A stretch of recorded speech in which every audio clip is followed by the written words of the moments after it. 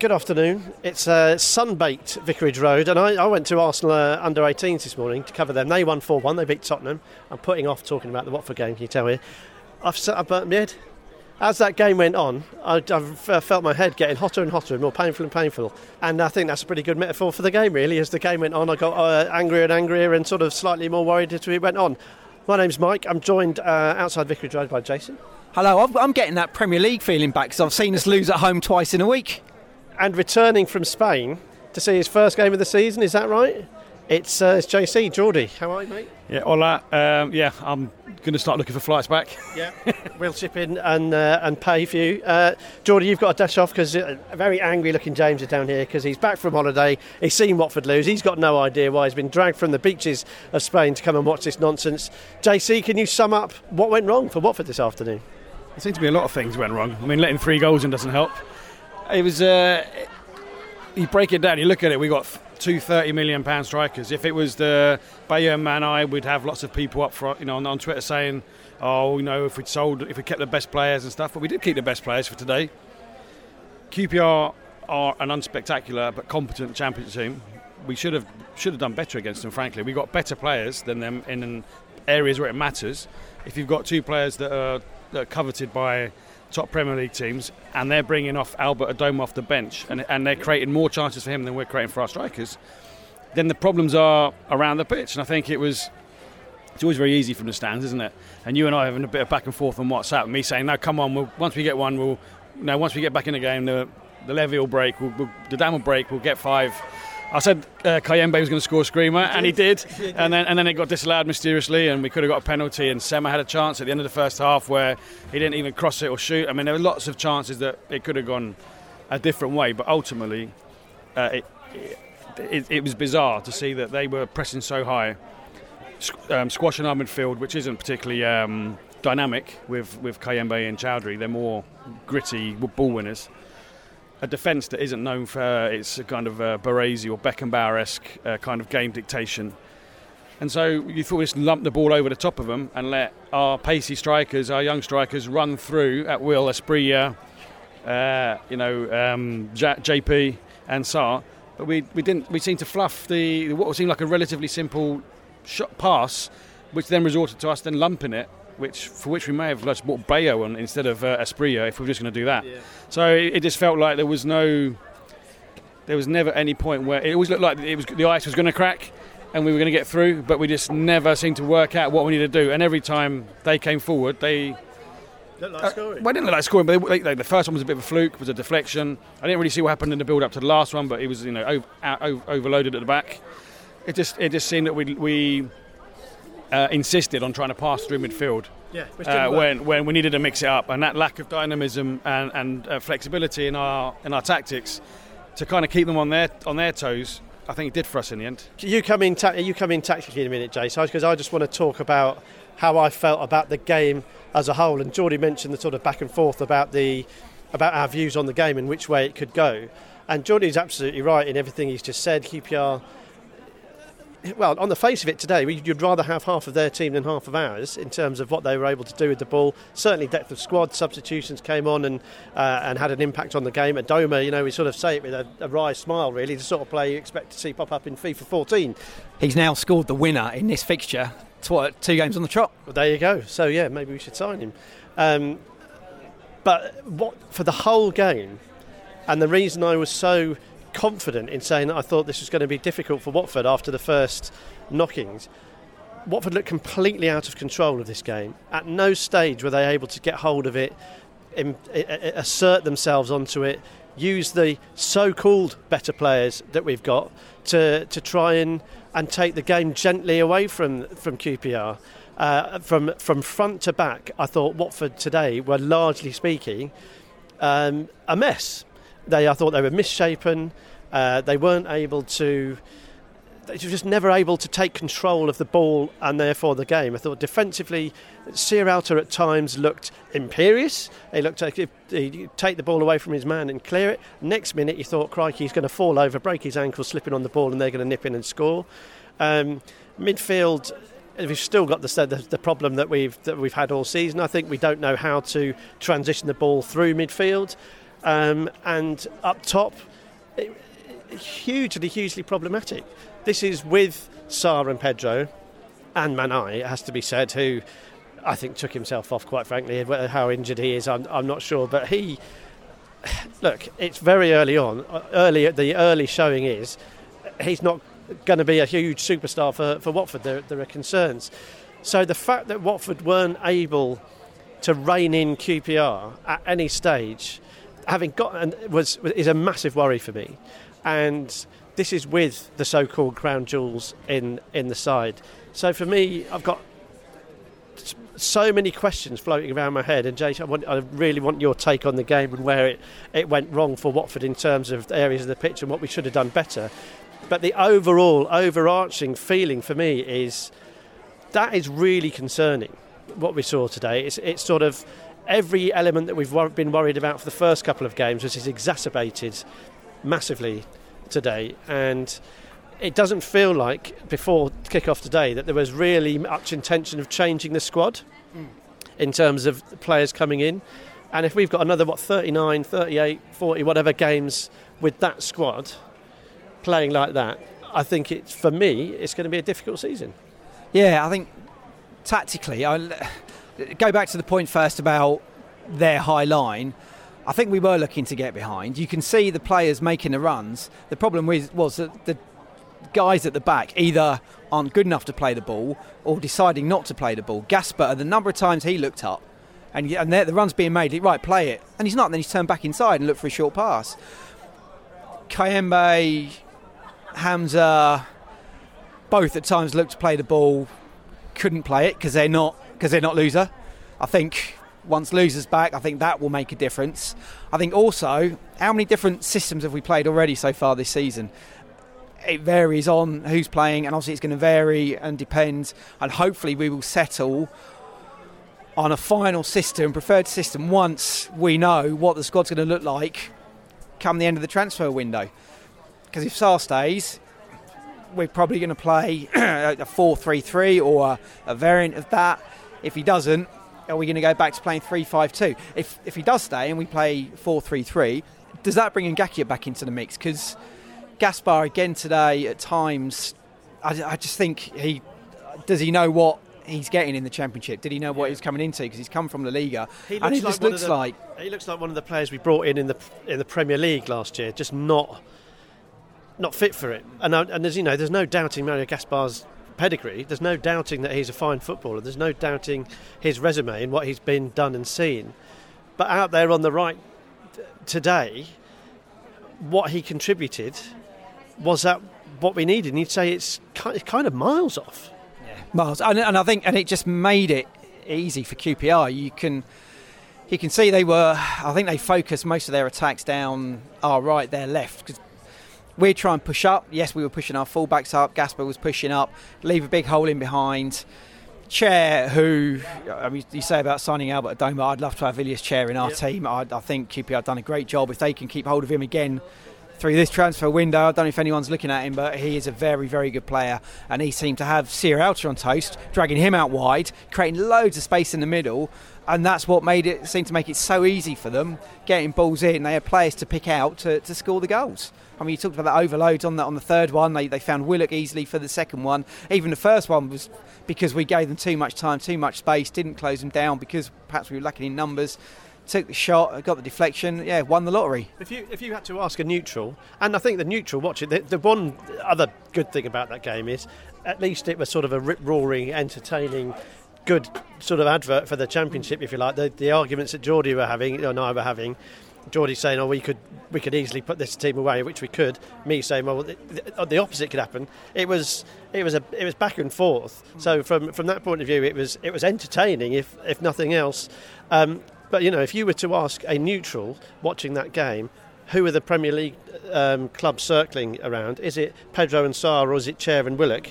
If I try and find something positive, which is always difficult, having just lost and standing like 2 foot away from Mike, is that QPR showed us what organisation can do. Knowing what you're doing, being relatively settled. Mike saying, who would you pick out of the players? Well, our players are not unsettled, but they're speculation. Theirs don't have that. So they've they've got consistency in players. They've got consistency in the division they're in. We've come down. There's a lot of flux. We've got a new manager. I think what they showed us is if you have a plan and you know what you're doing, then it can take you quite far in this division. From kind of negating us to the kind of time wasting that they did very smartly across the team every time. They knew what they were doing. We're still in the kind of the early Ivic period of this season where he was shuffling around with lots of players trying to go out, trying to come in. I think we need to get this window shut in the way we held on to Capoue a bit longer than we thought we would. If this game has done two things. One, it's if I was Imran Loser's agent, I'd be knocking on Gino's door saying, look, if Ismaila's getting a contract, you see what my player needs. You need to keep my guy happy because he's going to be really important when he comes back. I think Mike said on the chat, hopefully it might kind of shake a few people. There were rumours that Newcastle stumped up the extra for Isak when they saw that Callum Wilson getting injured. So maybe this will some 50-50. Should we add or shall we not add? We'll think let's make sure we add extra bit of quality because it's a difference between finishing in the top 2, finishing in the top 3, which then puts you in the playoffs, or finishing in the top 6 and finishing 7th or 8th, which means you do lose the players for cheap because you're a selling club. So I think we need to make sure we get that structure, that solidity, that players can play the ball over the top without having to look and take that touch and then leave the player offside or then turn inside, like you said. We need that fluidity, we need that dynamism, we need to be a team. And at the moment, we're still putting the bits together. The paint's still wet. So even if they are better, we're not getting the sum of the parts. That said, so the players we've brought in, which are decent signings, I think, in Courtney Howe's not ready, and Keenan Davis, who's obviously been a little bit unlucky. It turns out he's been unwell all week and is therefore unavailable. Does that mean Newcastle coming in with a 60 million bid? Yeah, presumably. But all joking aside, decent signings, and we've been unlucky with those guys not being able to slot straight in. But we've still got Sarr, who's played a couple of games, still got Pedro, who's played a number of games. My question for both of you is, and you're right, we are sort of sorting the team out still. We don't know what the squad's going to look like, so neither does Rob, neither do the players. But it's all right for us to ruminate about it and go, cool, this is difficult, isn't it? But we don't know what's going to happen. It's fine for us. Surely they should be a bit more clear by now on how they're going to get the best out of what they've got. And I just wonder whether it's giving them a bit of an easy ride that we're going out there looking so, quite frankly, disorganised. Well, I don't know what you guys think, whether I'm being too harsh. I mean, what is this, the 6th league game? And yes, there's injuries, there's ins and outs, there's worry, but what's the plan? How are we going to get these guys playing? And there has not really been much semblance of a clue with that. For me, I haven't taken much away from the 6 games saying, well, I can see what we're trying to do. And I would hope, and again, I'm looking at you guys to say, no, you're wrong, you're asking for too much, you're not bright enough football tactically. Why aren't we seeing more of what this team is supposed to look like? No, I agree with you. I mean, there doesn't seem to be a plan. Again, and does it come down to the fact, I mentioned it before, that with Sarr in the team, you play one way without him, he can play the way that he wants to play, the way he knows best to play for Rob Edwards. And I mean, is it as simple as that? And it's almost like would you drop Sarr? You probably wouldn't, because you know what he's capable of. Just so that you can play the same system week in, week out. And I think, again, it comes down to this, get beyond that transfer window. Right, this is the squad we've got. This is the way we're going to play. Again, I think I like the fact that it did seem, although it didn't, the players didn't seem to buy into it, the fact that we did set up the way we did today, I think, because of the way QPR play. I think Cathcart not playing, I don't know if anything was said. I'm assuming he's worried about the pace of their guys up front because they did break quickly, they did move quickly. Is that why Kabasele was in to deal with that? But then, I mean, why not then? Where's Ngakia? I think we missed Cathcart, and I think if you're playing fullbacks and you're playing up against quick players, why isn't Ngakia in there? Why? We've seen how slow Gasper is. I was here for the game against Milton Keynes Dons. He's not a right wing back either. He's just not quick enough to get up and down the pitch. And that was always going to be a weak point for us today. And that, you mentioned MK Dons. We didn't podcast after that for a number of reasons. But we've shipped 5 now at home. The MK Dons side that Watford put out wasn't a second string. It was, but it wasn't. It was decent. You're not sort of scratching your head. Who are these guys? That was a decent Watford side who failed in midweek to put away. Milton Keynes Dons. They'll be up for it. They've got nothing really to lose. Playing here in front of a relatively big crowd, chance for an upset. All that taken into account. But Watford were pretty abject on Tuesday. Shipped to, weren't able to get themselves back into the game. Looked very, very soft again today. 5 goals in a week at home is, well, I'm again looking at you guys. It's our concern. It's got to be. Yeah, I think we know Edwards. He wants to attack. He wants us to move the ball quick. And I thought the first 5 minutes, I thought we looked good. We were moving the ball. We were switching it from flank to flank. Yeah. Well, quickly, and you thought, okay, if we can do that, we're gonna sort of carve them apart, and we're gonna win this one. And yet, after about 5 or 6 minutes, it's almost like they worked it out. I don't know if they changed something tactically. They started to block those channels. They started to, I guess, they were bringing men back to support the fullback so that we couldn't get it wide. We couldn't move it quickly. They were working well as a unit. Whereas when they countered, I almost thought, what formation were we playing today? So to me, it looked like a 4-2-1-3 with Pedro and then Asprilla, when he came on, playing the 1 with Ken and Sarr as part of the 3. And those guys were not quick to track back. No, and then the other problem was when Kamara and Gasper were moving forward, equally they didn't look as quick to track back, and it just left space for QPR. And you can't think that you can just turn up and you're going to win because you've got better players and not put the work in. And that, you say you're concerned, Mike, that concerns me. If we think we can just turn up, we're not going to put a shift in, we're going to lose.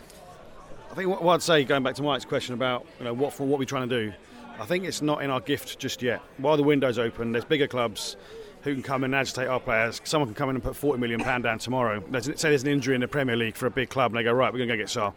£40 million, here you go, he's gone. So I think it's not entirely down to us what squad we have in the just yet. So we need to see what's going to happen there. I think we need to have irons in the fire. I think our relegation was known, February, March, so we really should have been planning for this, particularly if we were bringing a new manager to bring in the players we want. I think it is true, Sarr is a winger, and therefore that dictates your formation. But if you look at the way modern forwards play at the top level, where I assume he aspires to be, they can move around. They can be on the right wing, on the left wing, they can be in the hole, they can be up front. If he wants to get to that level, he's got to be able to do it, and he's got to be able to do it in the Championship. So he should be able to play. He shouldn't be dictating our formation. I think in the Premier League, you play your best player in the best position, and that, okay, you had De La Feu on the other side, and you had whoever up front, Gall up front, you can. Whoever we had at different times, you can fit formations around certain players. I think in the Championship, someone who is we were hoping to get £40 million from should be able to play anywhere and still do a good job in the attacking area.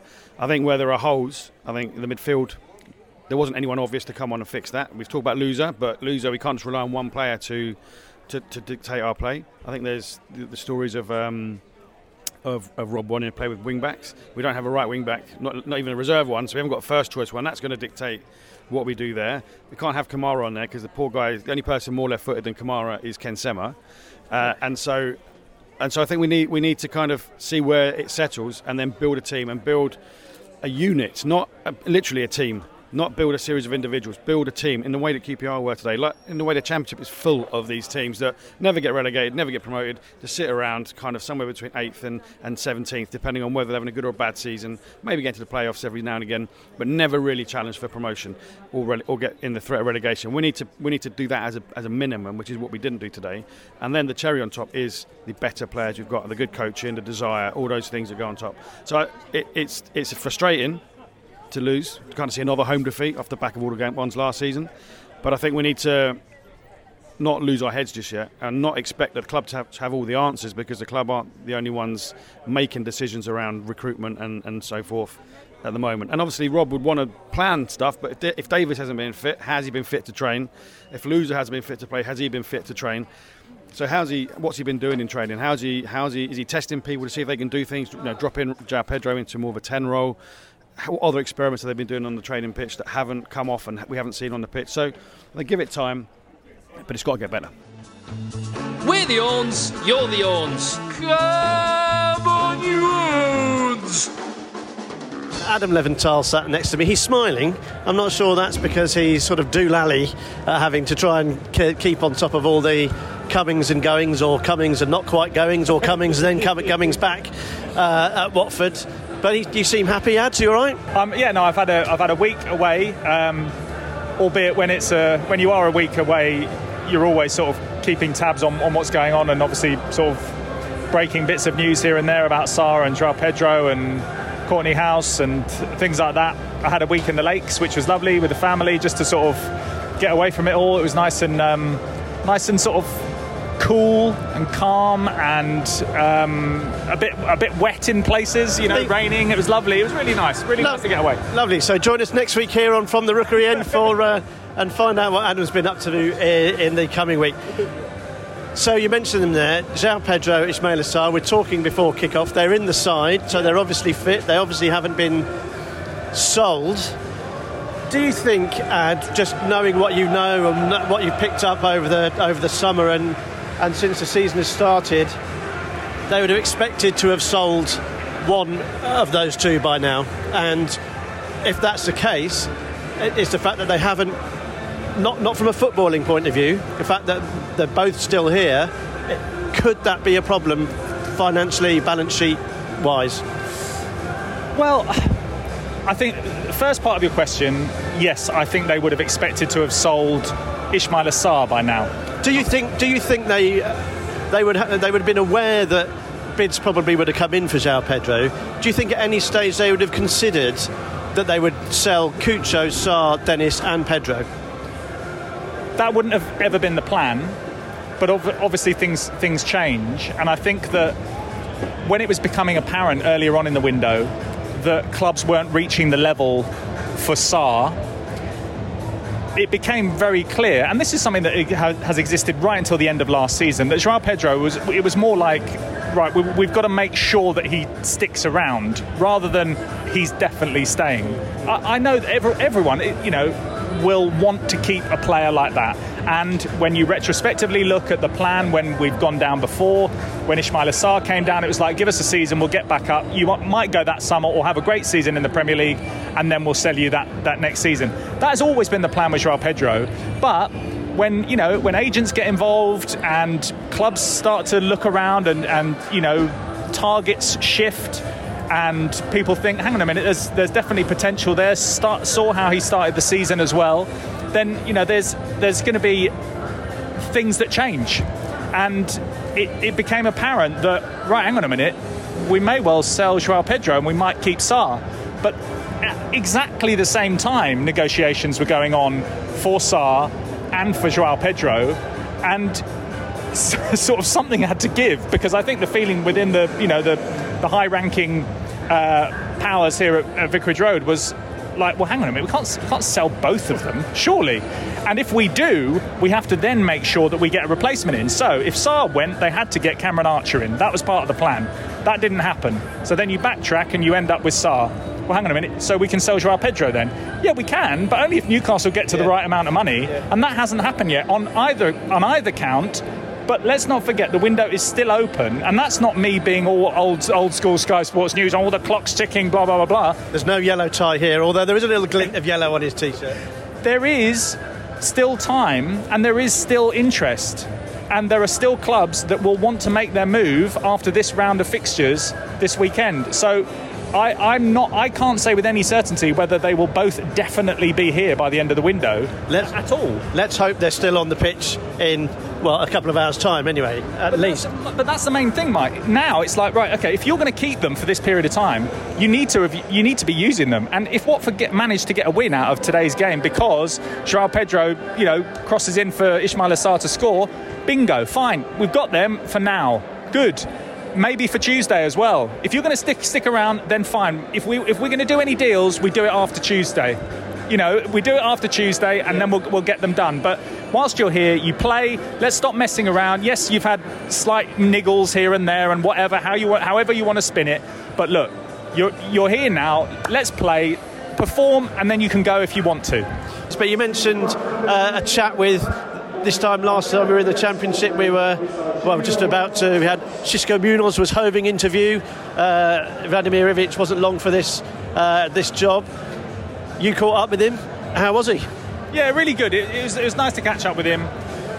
People won't be surprised that he's not he's not like a completely different person than the person that you see and we heard from, and we enjoyed seeing a lot of the time via Hive Live and things like that for fans listening at home and stuff during COVID. But look, he's basically now looking for his next step, because after he left Watford there was only a short period of time, about 3 weeks, and he took the job at Huesca, and I think retrospectively now he's looking back and going, bloody hell, after what I went through at Watford to then jump straight into another job, now what I want to do is just take my time a little bit, get the right one.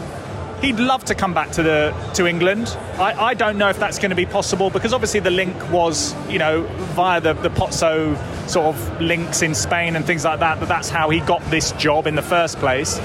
But the way that he was talking and some of the things that he was talking about was actually quite similar to Rob Edwards, actually, putting the person first rather than the player, understanding people, being kind to people, making sure that you know everyone more than just what they do on the training pitch, looking after them. He's more of a modern coach. He's more of a sort of a player care advocate rather than a hairdryer treatment sort of bloke. And that was really interesting. Just like little, just thinking off the top of my head, I'm just looking at Joao Pedro there. He was saying, sometimes we decide, me and my analyst, who's his brother, we just let's get him a few sort of personal videos of him, doing. Not those sort of personal videos. Not those, steady. Of his own tactics and stuff. And then, so treat him in one way, but then with Ashley Fletcher, for example. And I thought this was really interesting to hear from him. He said he was such a brilliant guy, brilliant trainer, always would stick behind afterwards and do finishing practice, a really good professional. So it was just a sort of a recognition of the fact that he was focusing on the team all the time, not just on the first 11, which was a criticism that we heard from Adam Messina in a previous Athletic interview. Very much under Roy Hodgson, it was my 11 and then the other 11 can, do whatever you want. Xisco was very much trying to create a culture. It was difficult for him, not in his first language, but he did well. He did something that not many managers actually managed to do. Hook or by crook, yes, we might have had a team that was too good for the Championship, but he did something but similar to Slavica Jokanovic. A lot of people at that time said, did they get promoted because of the quality of the team, or was it due to the manager? It has to be a collective responsibility, and it was great to catch up with him, hear how he's sort of got over the surprise of losing his job here at Watford, and he said it was a surprise. He said that it wasn't necessarily just down to experience, and he basically wanted more time, and that's the long and short of it. And we will never know. If Watford had stuck with Xisco Munoz for the entirety of that season, would they have done any worse, really? Would they have done any better? Who knows? We will never know, but what we do know is he did actually make his mark at Watford. I think that's what Kelmay's tagline, isn't it? Which is absolutely perfect. But he did make a mark. He did make his own contribution to Watford's history, got them into the Premier League, and he left with 1 point per game, and he can hopefully then go on and have a decent career. Whether that's in England, I don't know, but he wants to make a next step, and I wish him all the best, because he's a nice bloke. He's a nice bloke, and I don't see anything when I speak to him, interact with him, that suggests he is anything other than a nice bloke. And that's, you take as you come, don't you? And I wish him all the best in what he does. So let's just have a little taste of some of the topics that we covered. Here's a bit of Xisco for you. How do you now reflect on how it ended at Watford? Do you think maybe they were right? Maybe I wasn't quite experienced enough, or maybe they should have had more patience, and maybe it could have been okay. How do you weigh the two things up? For me, first of all, was a surprise. Because I had a very good relationship with the director sportive, and I had very good relationship with Gino. It's I think the team was in good position because the team was in good position. I think we take the good numbers, Yeah. but it's sometimes when they take this decision, you can do nothing. It's always I have a big respect for who are in the board, always. And when they told me the decision, I say, okay, only I can say thank you because I'm enjoying a lot working with Watford. Only I can say thank you all the fans of the Watford because they give me everything because when I'm arrived in Watford, it's nobody know about me because I'm a young players and they give me big support and with humility everyone working very hard and try to give what the Watford fans need. But for me it was a surprise because it's the team I think was in good moment. It was in good situation. The team I think we are improving every time because I don't know if you remember the Sissoko arrived 2 weeks before or 3 weeks before. It's the different players close the team in the last 3 weeks or 4 weeks before like this. But it's always I have a big respect. I'm about who give me the chance, and for me it's always I feel in my hurt Mm-hmm. the situation about Watford because I love them. This is true. I check all the games and always I want all the best for them because when you are out of the one club, it's the most important in how many friends you have there. Yeah. This is and this was massive when leave of the Watford was massive, and this is the much better for one person when everyone is to give this support and give this situation because I'm enjoy, and I wish all the best for them because for me is one club more in my experience life. From the Rookery End, a podcast about life following Watford FC. So, we talked about the game and we've used the word concerns a lot. Well, I have, certainly, Kel Surprise. But in the week, we've picked up on in the Watford social universe, I think John's calling it. We'll stick with that. That Watford fans are worried, nervous, confused, concerned about where we're at. So we asked on our social media accounts what's your single biggest concern, and we got a lot back. So we tried to distill those down into silos, into sort of individual, manageable chunks, if you like, and we're going to attack these as time goes on in over the podcast and use them really as our pillars to talk about and discuss and whether things improve, whether there's cause for more concern. And I think they all really filter. They all make sense when you think about everything we've just talked about, because all the questions that have just risen from our conversation about the match can be filed under these. And the first one was money matters. So whether it's money matters or money matters or money matters.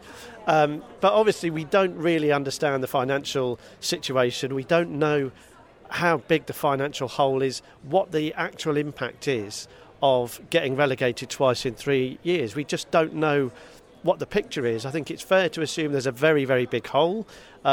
Everything is less in the Championship. The money you earn from TV, the shirt deals, everything is less. You get less money, but we don't know the actual impact and the state of play. So, how much money have Watford got to spend on players? Yeah, I guess a lot of concerns around that might have come out of the fact that this week we've sold Hassan Kamara to Udinese for 16 million and loaned him straight back, which one makes you feel a bit uncomfortable anyway. It looks a bit dodgy. Obviously it's allowed, otherwise we wouldn't be able to do it, but it just sort of makes you squirm a little when you think, oh, that's my club doing that. Does it mean we're desperate for that money, but are we having to get that money because we're not selling Sarr or Pedro? Perhaps we were expecting to sell them in the summer. Scott Duxbury said he wasn't worried about financials. they sort of do that, and you think, oh, should we now be worried? But was that part of their plan? They're probably not going to reveal the plan in public. But yeah, that does make you sort of it does cause for concern, like as many fans are saying. So money we need. Well, I guess we'll never fully understand. It's not going to be made public. But until there's a fuller understanding of exactly where we're at money-wise, it's very difficult to decide how to feel about it. You would use the word dodgy. That may or may not lead on to the next one. Modji Bayat came up a lot in people's feedback, and understandably so. He's now seemingly inextricably linked with Watford and all their transfer dealings. I don't think it necessarily has to be a Bayat client. I think he seems to be acting on behalf of Watford a lot. Some of the signings linked to his in his stable haven't necessarily set the world alight, and obviously there are stories in the press about him which don't necessarily paint him in a particularly good light. Again, that's not something that we're able to comment on. We don't know the ins and outs, but on the face of it, what's available in the public domain is there are some question marks over him, and there are some question marks over his deals. Quite frankly, the one that screams out for me is Vacuum Bio. Like I say, I saw the game in midweek, Milton Keynes, and in the first half, every time he got the ball, his third touch was a tackle. He just couldn't control it, and his first touch was poor. And you almost feel like you're talking about Andre Gray all over again. And it's just, but I mean, it's early days. You never know; things might improve. But the first look and the initial view on and sort of first impressions of Bio are not very good at all. I mean, my question is on this: if Watford weren't linked to Modji Bayat, do you think there's any chance that Vacuum Bio would be a Watford player? My personal opinion is no, and I don't know this. There's a possibility that if he's acting on behalf of Watford on that deal, he's got interest in Charleroi as well. There's possibility, not saying this is the case at all, there could be money coming from both ends of that deal for him. So he came up a lot. It's right, therefore, that we mention it. It's right we're careful about it because we don't know the ins and outs and we don't profess to. But I think there's legitimate concerns about how I say legitimate. There's legitimate concerns about his involvement, what it is, why it is, and what that should look like going forward. And leading on from that, the right recruitment has been a big concern, and I agree with it. Because you look at the squad today, you look at the substitutions QPR were able to make. They made sense. Not necessarily players that you'd be banging down the door at Loftus Road to bring to Watford, but they made sense in terms of where the game was going. Doma came on and scored a goal. They were able to bring on players who were able to see the game out pretty comfortably, really. I thought one of the things that we didn't mention, really, when we were talking about the game, was Watford had 25 minutes after they'd gone behind, and instead of really asking questions of QPR, they folded like a pack of cards. What's that? A souffle that's come out of the oven too soon. It was pretty uninspiring. And you look at the Watford bench, it's like, well, who have we got to come on? And I think the only potential game-changing substitution would have been a roll of the dice, Hungbo on for Sema, potentially, and that's it. So, are we getting the recruitment right? That was one, and then the final one is backing the boss. And are we giving Rob Edwards a fighting chance here? Are they doing what they suggested they'd do, which is fall in behind him, get him what he needs to make a decent fist of it? I think Geordie's is right with what he says. We don't need to lose our heads, and DCW said it in the group as well. And I'm prone to getting pretty peeved pretty quickly and throwing the baby out with the bathwater and all that nonsense. I throw my hands up to that, but I just have worries about what this side and this squad is going to look like. So are they backing Rob Edwards with what he needs? And it's that important, but that's something that came up amongst the supporters. So money matters, Modji Bayat, recruitment, and backing the boss. I just hope that, and as we've said it before, that we do give him time. If we've got all these other problems and concerns that we've got, you want to give him a chance to build something. We've already said that we spent the first month of the season just sort of scrabbling around trying to find our right identity, and that will go on till after the transfer window.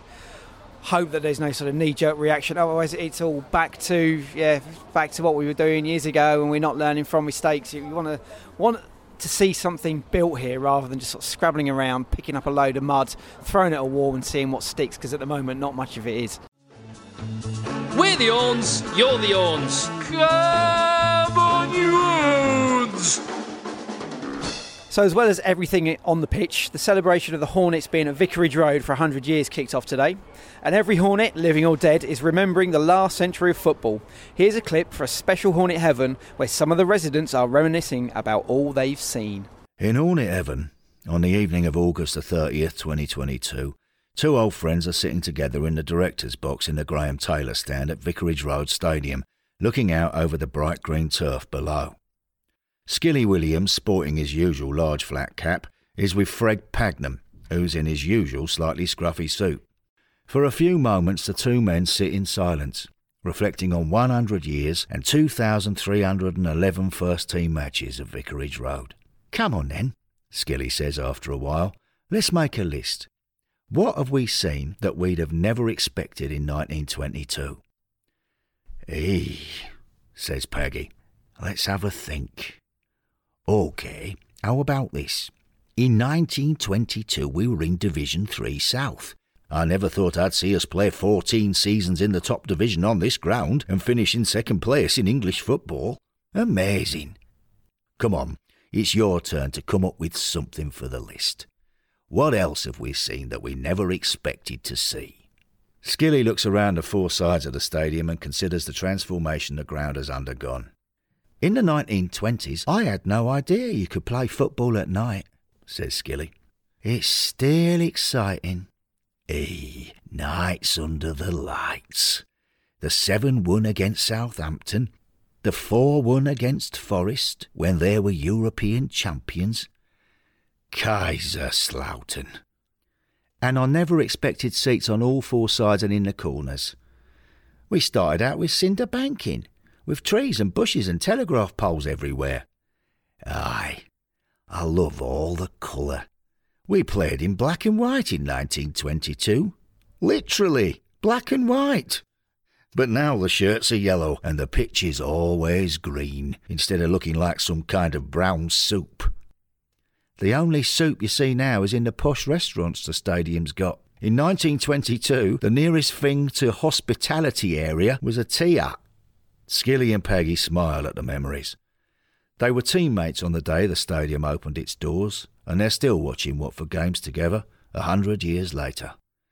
Vicarage Road has kept them connected, the way it has connected thousands and thousands of Watford fans down the years. Lovely stuff from Hornet Heaven as always. And if you can't go back and watch any game in Hornet Heaven, what you can do is get hold of this absolutely magnificent book. We're outside the Hornet shop now. I can see piles of them in there. Those piles are much, much smaller than they were earlier. I have to say, they've been flying off the shelves. But it's an absolutely magnificent book written by Jeff Wickham. People will know all about him, heard him on the podcast before, writes for Watford Treasury. But he's created this absolutely extraordinary book detailing Watford's 100 years here at Vicarage Road, full of pictures, full of stories. Basically, you're going to want to get hold of this book. Here's Jeff talking a little bit about it. So Jeff, the title says quite a lot. 100 years at Vicarage Road. So what if when I get this book and I open it up, what am I expecting to see? It's in large part a visual history of Vicarage Road. There are about 350 photographs in there and some other images as well. And alongside that, there's a narrative, tells the story of what happened to the stadium and what happened in the stadium. And additionally, there's lots of supporters' stories. So we wanted to capture the voices of supporters in there and a few players' stories as well. It's all set out in a visually attractive way. The club's head of design, Paul Tate, has done a really nice job in laying it all out. How long did it take you to do this? It's 100 years, so how long did it take to gather 100 years' worth of history? Well, 2 years, so I suppose it was only 98 years old when we started. Started getting the idea together and the structure and the material a couple of years ago, things got more and more intense during that time. In the last 6 months in particular, particularly intensive, close to full time really for the last 3 months of it, just getting everything together and organising the photographs. There's a very large amount to do when you've got that many photographs and that many rights holders. Yeah. So, but putting together, we say it's 100 years. In terms of, there must be a billion pictures taken every single game, not only from the media and everything at a football game, the camera phones around the stadium for the last, let's say, 10 years. How different was it trying to find, firstly, I suppose, the images from almost 100 years ago, but also the stories from over 70 years ago? There are really very few images from the early days. This is partly because Watford were in the 3rd Division South, and national newspapers weren't interested, and reporters and photographers never came. So the only images that you can even really hope for are from the big cup ties. We've managed to find some images from the cup tie in 1924 against Newcastle United, some of which were originally in the Hulton Picture Library, and we managed to track them down. And someone actually was very kindly digitised one of those specially for this book, which is an absolute beauty. We've even used it on the back cover, actually, showing seats all the way down to the touchline. When you find an image like that, you really seize on it, and that's instantly going in the book right there. We also found one of a motorcycle football event, by accident really, in Watford Museum. I was looking for images from something else and ended up looking in the wrong filing cabinet, and you see this picture and you think, hang on a minute, that's one of the motorcycle football games at Vicarage Road. And that was an absolute find and a half. That was we were so pleased to spot that one. Once we get to the 50s, there are more images around. That's because a lot of the Watford Observer glass plates have survived. They're in the museum as well. So Colin Payne did a lot of digitising of those. We use those in the Watford Treasury as well. So the 50s through to the 80s we're reasonably well provided for with the Watford Observer archive. From the 80s onwards, as you say, the more and more all the time, just because the photography technology develops. And Alan Cozzi, who's been the club's photographer for 40 years, has got a very extensive archive of his own shots and people he's worked with. But he's also picked up or acquired other photographers' archives. So he's got the archive of a fellow called Peter Cook, who did a lot of photography around the 60s and the 70s. So some of the images of those from those days are available to us through those means as well. The photographs are very important, but there's you spent a lot of time researching this, speaking to people. Like I say, the picture you showed me already, that picture of the motorcycle football, you think, well, did that cut the Vicarage Road pitch up more, or did Saracens cut it up a lot more? I wonder.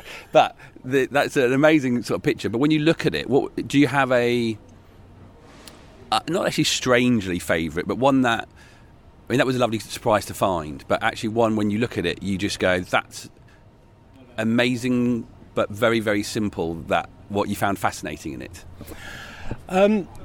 There are actually quite a few of those, and there's 10 or 12 that are absolutely packed with loads and loads of really fascinating detail, and it was quite hard to write the captions for those ones because you kind of want to draw people's attention to things that they might not spot. There's a lovely one that shows the beginnings of the construction of one of the floodlights taken from the top of the floodlight in the opposite corner. So you can just see the footings are in the ground, and the rest of it, the metal parts, are lying around on the old bend in the southwest corner. There's another one which is an aerial shot. I suppose it was probably taken from high up in one of the hospital buildings, that shows a boxing tournament in 1950.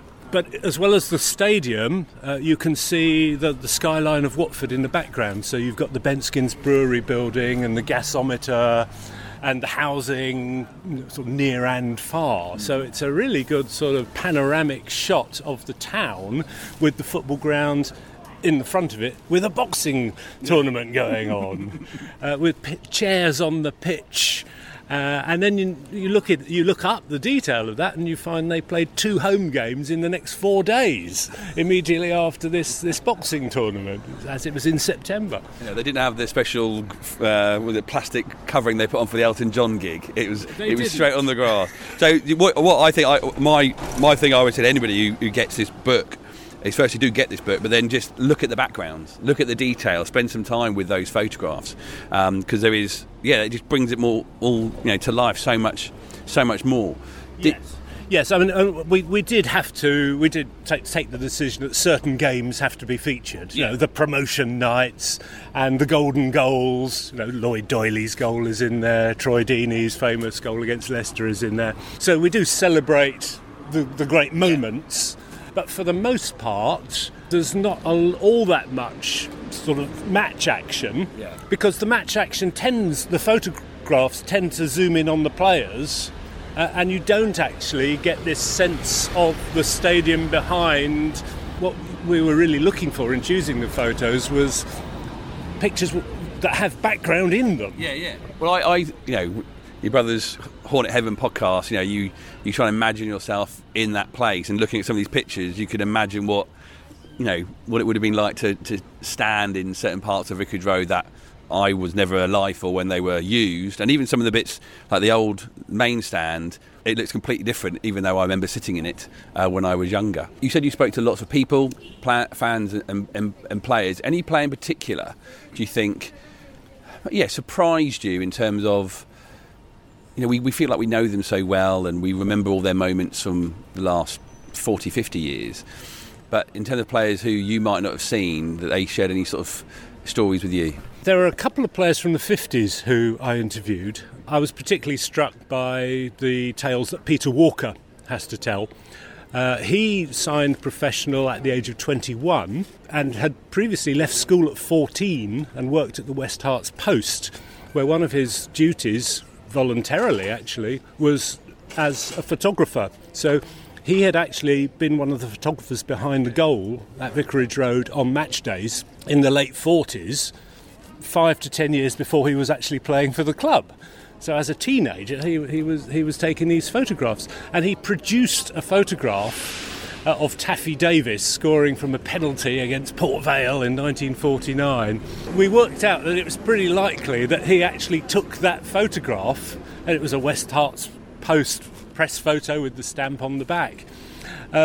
He had another photograph from the same period, which he told me would have been taken by the head photographer of the West Herts Post, a man called Harry Williamson. But then he qualified that by saying, well, that wasn't his real name because he'd been a double agent in the war and was post-war living out an anonymous life, well, not quite anonymous because he was called Harry Williamson, but living out a life in Watford where he built up a career as the local newspaper photographer. That wasn't known at the time. That became known in the 1990s. But that sort of opens up this image of quite a few of the pictures that we've got in the book were quite possibly taken by Agent Tate, who was described on his biography as more daring than Agent Zigzag, makes Agent Zigzag look like a wuss. He ended up as the photographer at Vicarage Road. Yeah, that's fantastic. The world comes back to Watford, I suppose. Fans' stories, any sort of really, again, maybe from before you were a fan, or even things, you look at things differently? There were lots of lovely fan stories. We've tried to capture different themes and strands in the ones that we've chosen. A lot about how a lot of fans were introduced to football by their parents, often their dads, but mums are involved sometimes as well. There's also a sort of sense of the carrying on of the torch. One fan has a story that we've put in there about his very first match. And he said, my brother and I went with my dad and we were walking home afterwards and we were approached by an older man who handed us this wooden object and said, here you are, boys, I've finished with this, it's your turn now. And it was one of those old wooden rattles. So there's sort of the passing on of the torch was rather a nice image. Another of the supporters' stories is from someone who volunteered at the Sanctuary during the sort of early wave, the first wave of the pandemic, when the club turned the whole stadium over to the hospital next door. So there's a very nice description, quite moving actually, of the support from someone who was actually involved as a volunteer in delivering that.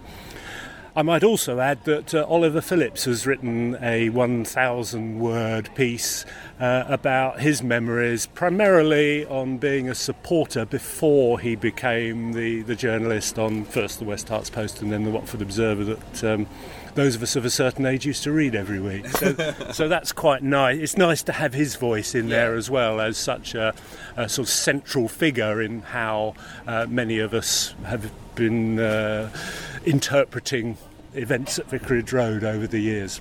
There's another lovely one from the 60s from a boy who got lost at his very first match, got detached from the people he'd gone with and ended up on the pitch with a police announcement, and all his school friends were very surprised to see him actually on the pitch.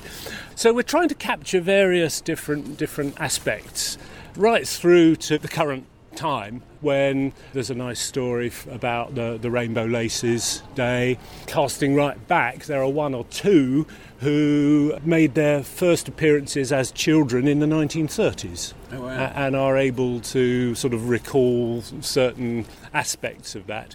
We even had one that we put in the 1920s chapter, which was actually a story about someone's grandmother. This grandmother was apparently taken to a game at the age of 5 when her uncle was supposed to be looking after her for the afternoon because her mother went to a wedding. The uncle first of all took her to the pub and then took her to Vicarage Road sometime around 1927. So apparently the mother was not best pleased.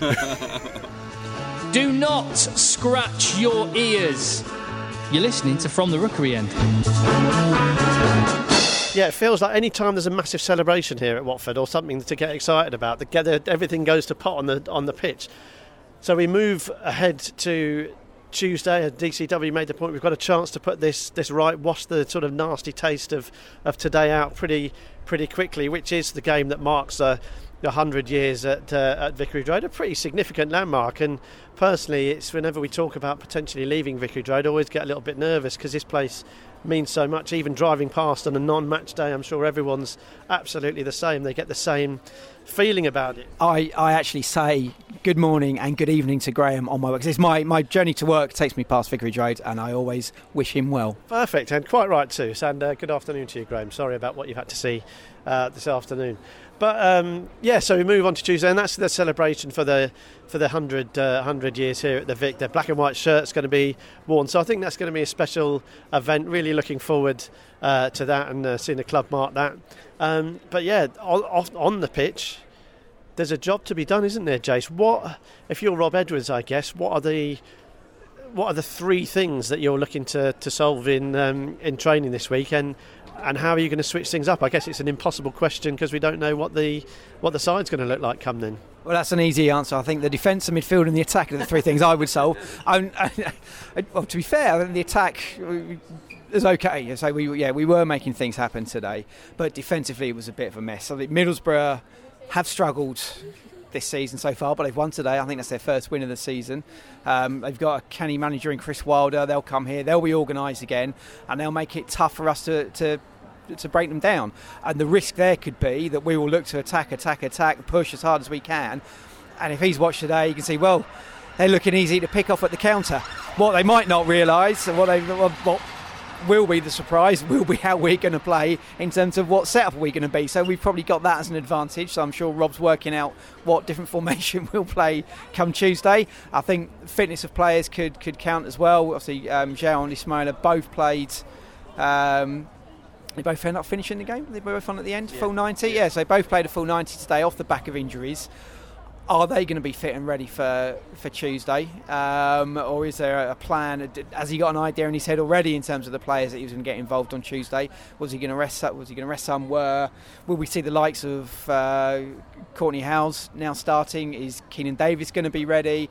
There's lots of conundrums to work out to solve before we get to Tuesday for him. I think Courtney Howes coming in just to balance up that defence, because I think concerns is one word we've used a lot, but balance I think is a huge one. And I think Courtney Howes coming in, for me, Cathcart's got to come back in as well, just to add that solidity. I was talking about someone to him about Craig Cathcart this morning, and he just brings that calmness. He's not gonna give you any wow moments, but if it's in danger, he's going to put it out. He's going to look for a simple pass. He's going to do the centre-back things like a centre-back should, and you don't need more than that really at this level that often. Much as though we've sort of praised QPR today, I do think they were value for their win, just because they just had more about them. But by the same token, you should be able to sort a team like that out. Much as good as Willock is, much as good as Elias Chair is, you should be able to sort them out. And Watford failed to do that today. So I think a revamped defence, Cathcart and Howes coming back in. Whether Ngakia is looking at forcing his way back in by default. It's obvious that they didn't fancy him initially. There was quite strong transfer links with Hull. So I think we've got to get back on track defensively. I mentioned it before, 5 goals in a week here, shipped. They've got to sort that out, and I'd like to think if they can form a solid base, the rest might start taking care of itself.